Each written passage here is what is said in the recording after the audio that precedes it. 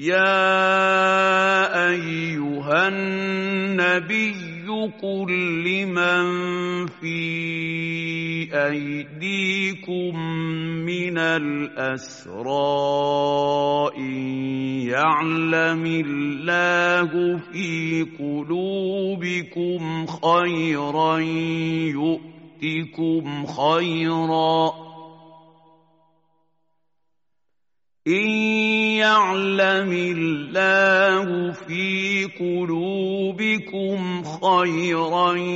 يُؤْتِكُمْ خَيْرًا مِّمَّا أُخِذَ مِنكُمْ وَيَغْفِرْ لَكُمْ ۗ وَاللَّهُ غَفُورٌ رَّحِيمٌ.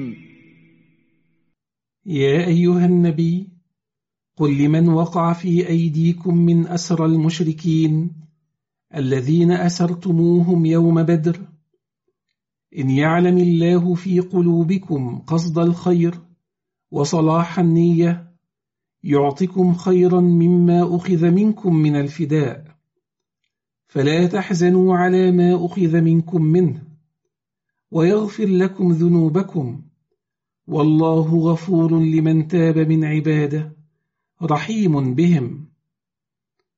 وقد تحقق وعد الله تعالى للعباس عم النبي صلى الله عليه وسلم وغيره ممن أسلم. وَإِن يُرِيدُوا خِيَانَتَكَ فَقَدْ خَانُوا اللَّهَ مِن قَبْلُ فَأَمْكَنَ مِنْهُمْ ۗ وَاللَّهُ عَلِيمٌ حَكِيمٌ.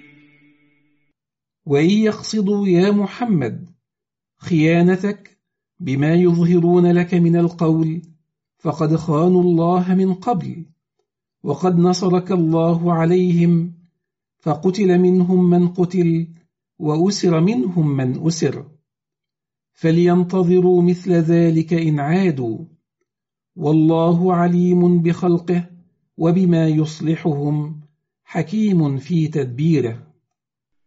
إِنَّ الَّذِينَ آمَنُوا وَهَاجَرُوا وَجَاهَدُوا بِأَمْوَالِهِمْ وَأَنفُسِهِمْ فِي سَبِيلِ اللَّهِ وَالَّذِينَ آوَوا وَّنَصَرُوا أُولَٰئِكَ بَعْضُهُمْ أَوْلِيَاءُ بَعْضٍ.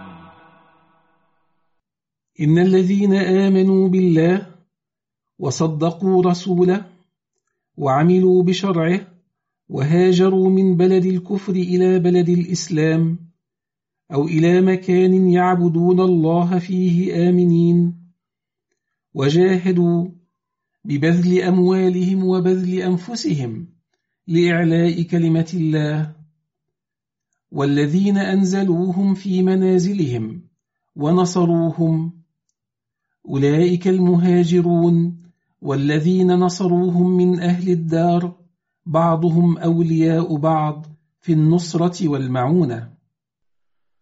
والذين آمنوا ولم يهاجروا ما لكم من ولايتهم من شيء حتى يهاجروا، وإن استنصروكم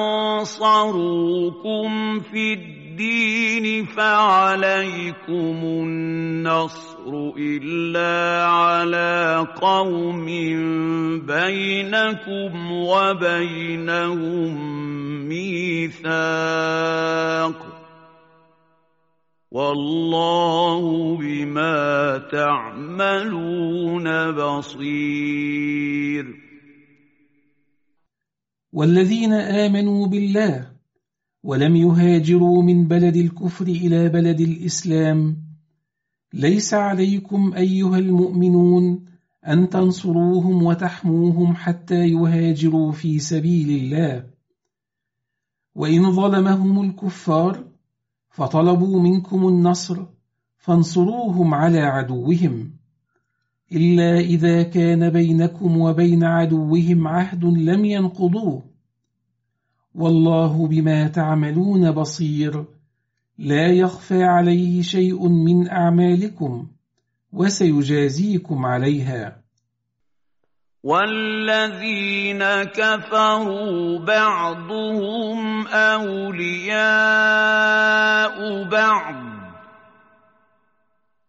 إلا تفعلوه تكن فتنة في الأرض وفساد كبير. والذين كفروا بالله يجمعهم الكفر، فيناصر بعضهم بعضا، فلا يواليهم مؤمن. إن لم توالوا المؤمنين وتعادوا الكافرين تكن فتنة للمؤمنين، حيث لم يجدوا من يناصرهم من إخوانهم في الدين، ويكن فساد في الأرض عظيم بالصد عن سبيل الله. والذين آمنوا وهاجروا وجاهدوا في سبيل الله والذين آووا ونصروا أولئك هم المؤمنون حقا، لهم مغفرة ورزق كريم. والذين آمنوا بالله وهاجروا في سبيله، والذين آووا المهاجرين في سبيل الله ونصروهم، أولئك هم المتصفون بصفة الإيمان حقا، وجزاؤهم من الله مغفرة لذنوبهم ورزق كريم منه، وهو الجنة. والذين آمنوا من بعد وهاجروا وجاهدوا معكم فأولئك منكم، وأولو الأرحام بعضهم أولى ببعض في كتاب الله، إن الله بكل شيء عليم. والذين آمنوا من بعد إيمان السابقين إلى الإسلام من المهاجرين والأنصار، وهاجروا من بلد الكفر إلى بلد الإسلام، وجاهدوا في سبيل الله لتكون كلمة الله هي العليا وكلمة الذين كفروا السفلى، أولئك منكم أيها المؤمنون، لهم ما لكم من الحقوق، وعليهم ما عليكم من الواجبات. وأصحاب القرابة في حكم الله بعضهم أولى ببعض في الإرث من التوارث بالإيمان والهجرة الذي كان موجودا سابقا، إن الله بكل شيء عليم، لا يخفى عليه شيء، فهو يعلم ما يصلح لعباده فيشرعه لهم.